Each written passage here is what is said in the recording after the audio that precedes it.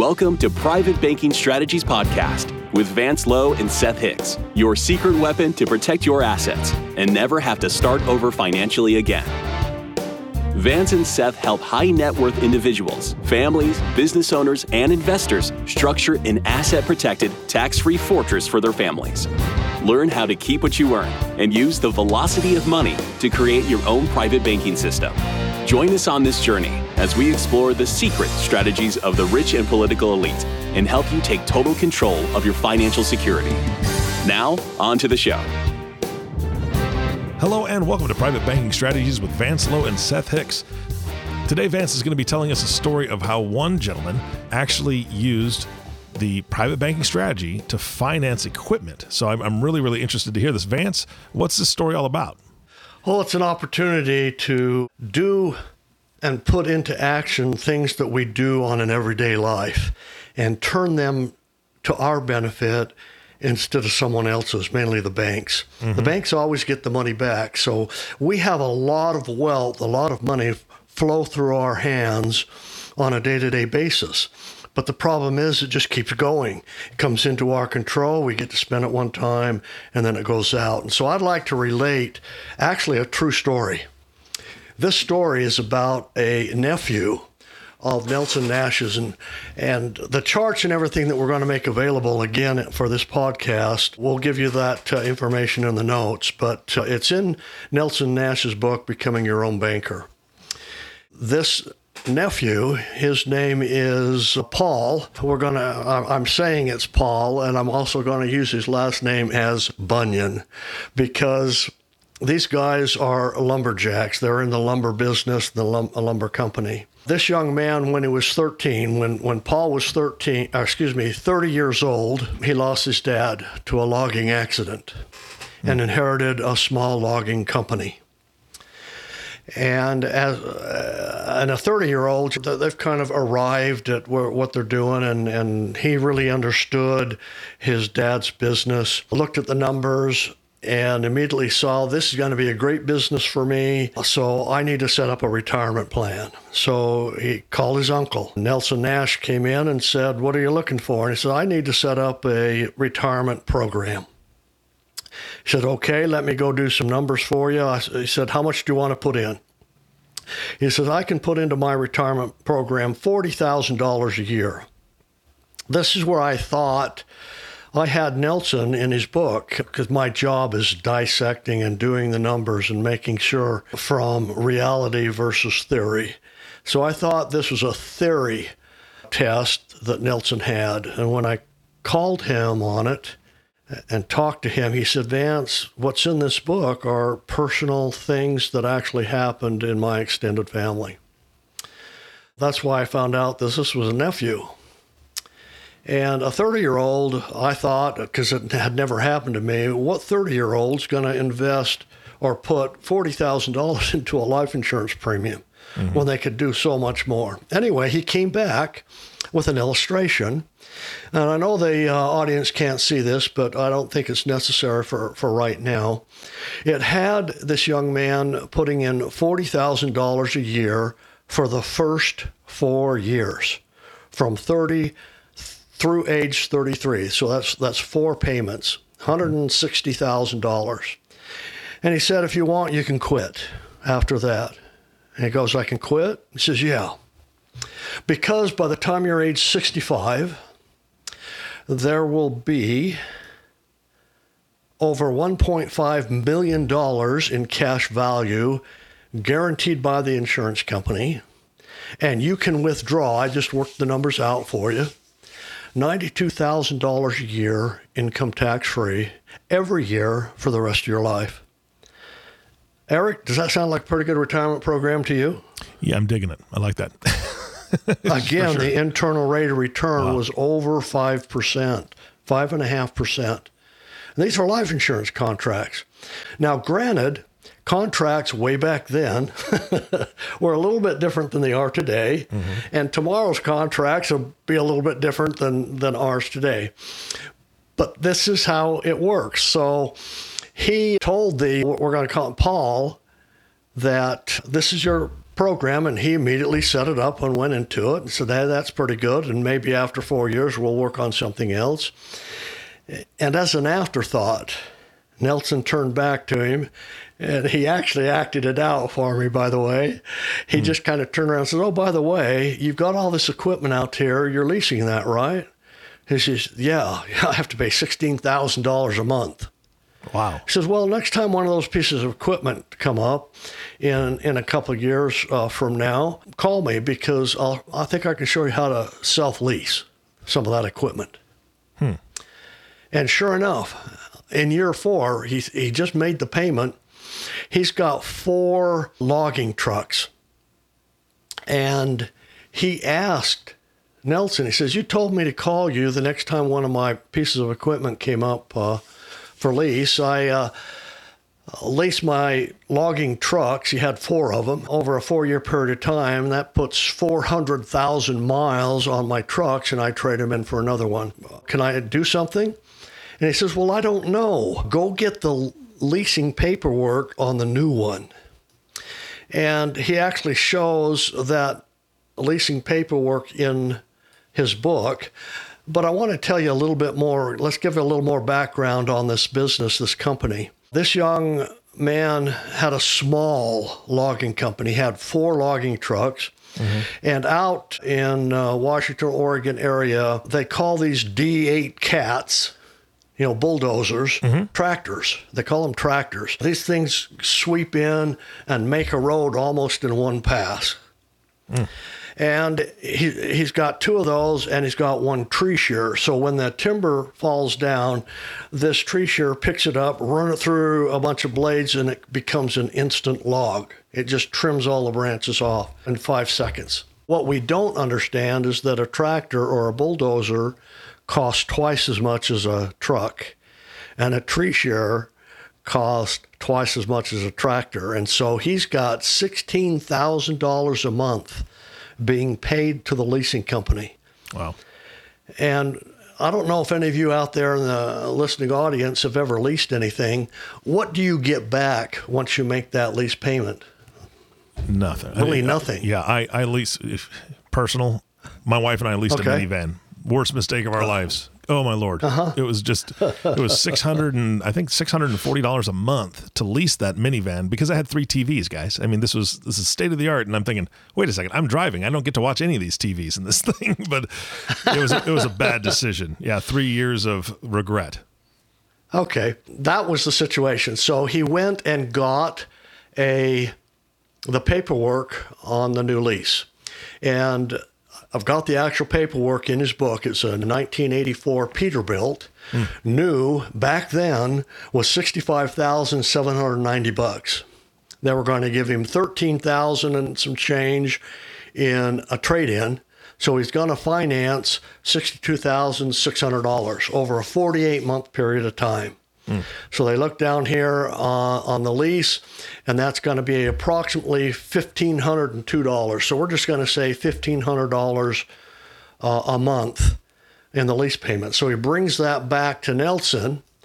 Nelson comes back with a illustration showing him how he can finance that. Excuse me. At that time, he had $157,000 in cash value after he made that 4th year payment. So he had more than enough to do the lease. So he reached in and he borrowed that money and set up the lease company, the leasing, with himself as the money person, and his company still leased it, but the payment went to him. So as we look down over the life of an individual, and again, this is something maybe we'll point out a little bit later on, but every 4 years, this illustration showed him releasing another vehicle and paying himself back $18,000 a year, because 15 times 12 is 18, right? Sounds good to me, yeah.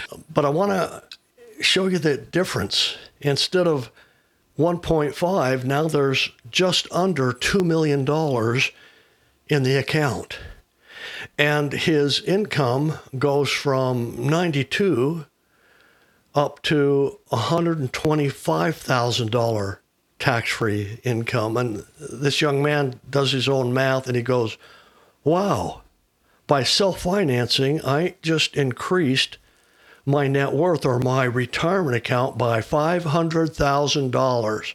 He goes, yep. He said, well, is there any risk here? He says, nope, this is all contract. But because you leased it, you put all the payments back in. We were able to build that. He was able to build that contract so that he could put the interest back in as well. Okay. And it grew an extra $500,000. Now, he didn't change anything. That $1,500 a month was going out somewhere, but it just went into his account instead. So he put a little bit of money to work, $52,000, then over about a 32-year period of time or so, it was an advantage of over $500,000. So he's thinking, well, look, that was only $52,000. Uncle, can I lease 2 vehicles?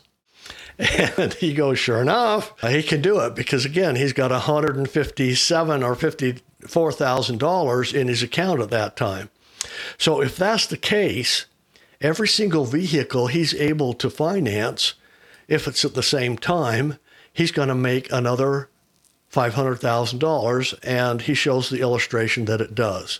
He gets very, very successful here, and this young man gets extremely excited that, look, I realize now that look what the leasing companies are making on me over a lifetime. When I release and release and release and release, they make all the money. I have to earn that income over again, and it's not doing me any benefit. But if I'm the bank, the leasing company, I get the advantage. So, yes, there's now just under $2.5 million, and his tax-free income goes up to $150,000. So each truck is worth $25,000 more in income and about $500,000 towards his retirement account.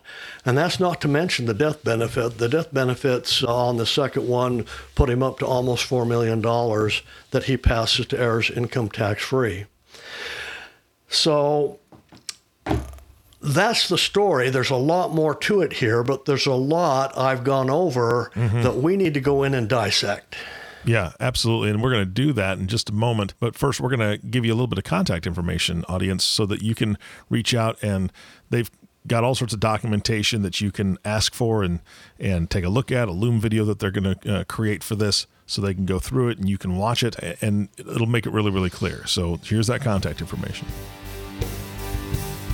Do you see yourself in that story? Do you feel like you are generating a lot of revenue but are not moving forward as fast as you would like? Are you ready for help? Please call Private Banking Strategies at 817-200-4777 or visit us at www.privatebankingstrategies.com.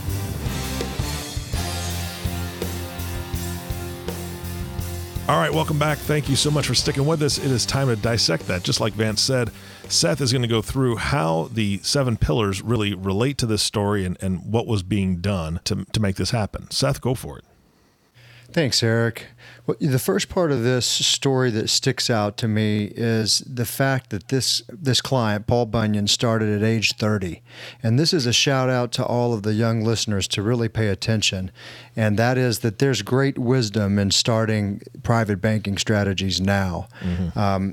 This is a 35-year-old story. Vance, he mentioned this Peterbilt equipment. The first one financed was in 1984. So it's about a 35-year-old story. And at the end of this scenario, which we're going to make a video available, which breaks down a spreadsheet and these illustrations showing each one of these heavy equipment financing purchases and additions and how that played out with his retirement income. At the beginning of his retirement, he's pulling out over $500,000. And that's in today's value. And the way that I get there is taking a 35-year-old value and taking 3% inflation average over the last 30 plus years, and you're getting to a much higher number. So in today's numbers, Paul Bunyan was taking between $500,000 and $750,000 out a year, and he left a $5 million tax-free death benefit to his heirs. Number 7 of the 7 pillars of private banking strategies is legacy value. Well, creating a $5 million tax-free gift to your beneficiaries is certainly legacy value. And simply by putting to work the money that he already made. He didn't go out and invest in other investments that he hit a home run with. He didn't work harder. He didn't take second jobs on. He simply did what he was already doing, but instead of giving the money away to regular banks and letting them make the money off of him, he began to cycle that money through his own family bank. The next important part of this story is kind of concentrates on pillar number 4, and that is the velocity of money, getting multiple touches on the same dollar. And this is one where people routinely get hung up. They go, well, how can I spend $1 more than once? And the way that you spend $1 more than once is you first deposit it into your own bank, and then you lend it to a borrower, which is yourself or an entity that you structure, and that's a second touch. And then you put that same dollar to work in some form of investment that spins out cash flow for you, and you pay your bank back. That's the very simplistic flow chart of getting multiple touches on the same dollar. And there are folks in our client base and others that Nelson has worked with that have had many, many more touches than I thought ever conceivable on the same dollar in the way that they cycle these structures. So it's really only bound by your own creativity and your own imagination and financial acumen. Those 2 pillars to me are a slam dunk. Now, that's not even touching the fact that it grows tax-free, it never went backwards, it's asset protected, and he never has to go to the bank again when his bank is capitalized and seek financing on bank terms, on their interest rates, on their term schedules, their amounts. And we all know that banks, they'll lend you money when you really don't need it. But it's when you need it that things get a little bit tighter, as we all figured out if you were in real estate in the last mortgage crisis, right? This is the perfect investment, and it's the perfect use of money that someone already has cash flow on. So business owners and entrepreneurs out there who already have cash flow and are already using traditional banks to finance those businesses or make those investments, they need to strongly consider this and understand how it works. Yeah, and I know that I have the notes sitting in front of me, and I love kind of reading through and seeing the different things. And I know that you touched on it, but pillar number 6 is actually labeled guaranteed financing. That would be great to not be declined or have somebody say, well, we want all these proof of income and we want all these credit checks and everything else to be able to say, you know what, I've got it in my personal bank. I'm going to, grow my business. Therefore, I need to lease some new equipment, whatever the business is. And it's guaranteed financing because it's my own bank. I love that. Exactly. Yeah, Eric, wouldn't it be wonderful if you get in the middle of it and all of a sudden the economy changes and all of a sudden things get really tight? How hard would it be to refinance things at your bank? Oh, yeah. No, they're going to say, we like our money. Let's just stick with the plan. No, I mean your personal bank. Oh, at my own personal bank, yeah. No, then I guess I'm the decision maker, or my wife is, one of the two. You can easily do it, right? You don't have to. You restructure it. You just don't want to not pay yourself back. It just may take a little more time, and it's easy to do because you're getting the interest off of it. So you can take as long as you want, right? Yeah. Wow. All right. Great. Is there more to this story? Oh, there's so much more. Okay. So I know that we don't have a ton of time on today's podcast, but what are some of the other things that we're going to be talking about on the next one? If we're going to continue the story about Paul Bunyan, what are we going to dive into on the next one then? Well, just like I want to have other maybe small business owners understand that there's something here without changing really what you're doing, without having to work harder, to be able to put your assets to work in a manner that will solve multiple issues. And that's what Seth is saying as well. So I want to show how this young man literally was able to finance his entire inventory of equipment and what that results to. Seth has touched on it, but each step along the way, there's something more for all of us to take home and to learn so that we can really get in depth in this. Eric, here's what I really like about this, and it kind of cycles back to what I was saying, is how this is only limited by your creative imagination and your business acumen. He came to his uncle looking for a secure retirement. He wanted to have enough for retirement. That's pretty insightful for a 30-year-old. But he didn't even realize that he was doing something wrong. Well, what was wrong? He didn't realize that he was meat for the bank. He was just cattle on the field, and that the bank was making all the money off of him when he could have been making that same interest income through his own family banking entity. Now, when he caught the concept that Nelson taught him, whereas this is going to give you $92,000, that was his first stopping point, $92,000 a year at retirement age. So he's going to work this plan for about 35 years, and he's going to be able to pull out $92,000 a year, tax-free, no early withdrawal penalty, no late withdrawal penalty. Didn't matter what tax income bracket he was in. Wasn't tied to the stock market. Wasn't going to get wiped out with any type of market disaster or correction. It certainly wasn't a hope for the best plan. It was a rock solid, guaranteed plan with a company that has never gone bust. And this strategy has been in play for over 200 years. So this story highlights how most Americans, they feel like they don't have enough for retirement. They're going to run out of money before they need it, and they're going to die poor, broke, and disgusted. Well, this gave him the security and the ability to rest assured, know that he was going to have enough money. And $92,000 was just the first stopping point. In the illustration that Vance walks through in the video that we'll make available to our audience, the end game was, like I said, $250. This is the next stopping point, $500. Each time he began to add more equipment in his business to the financing schedule, he just exponentially grew. And that's what we call tailwind. I've mentioned that in prior podcasts, and we've discussed that some. That's tailwind behind your plane, giving you lift and acceleration and momentum, as opposed to headwind, which is what you get when you use other banks. Yeah. This story illustrates that perfectly, just like the auto financing one did, except this is auto financing on steroids. Yeah. Wow. All right, guys. Well, this has been fantastic. I know that we've got a lot more to cover for Paul Bunyan on the next episode, so I'm looking forward to that. Any other closing thoughts for today's podcast? I just hope that people understand that there is something that you can do without having to work a lot harder. We've always been taught, well, if you want to change your outcome, work harder, spend less, cut back. That's not what you have to do. The game is who ends up with the money. Yeah.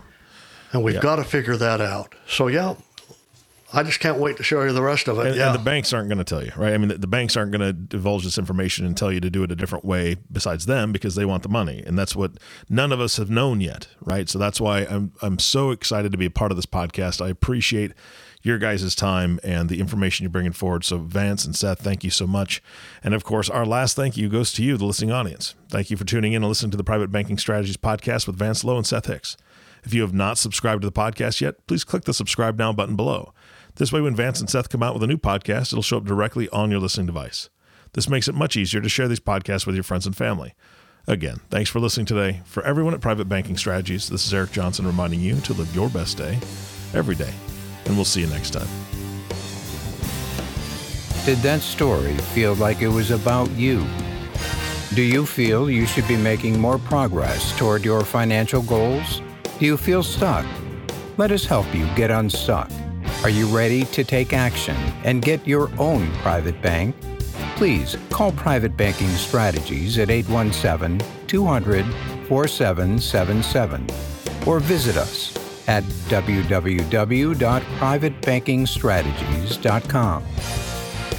Thank you for listening to the Private Banking Strategies Podcast. Click the subscribe button below to be notified when new episodes become available. The information covered and posted represents the views and opinions of the guest and does not necessarily represent the views or opinions of Private Banking Strategies. The content has been made available for informational and educational purposes only. The content is not intended to be a substitute for professional investing advice. Always seek the advice of your financial advisor or other qualified financial service provider with any questions you may have regarding your investment planning.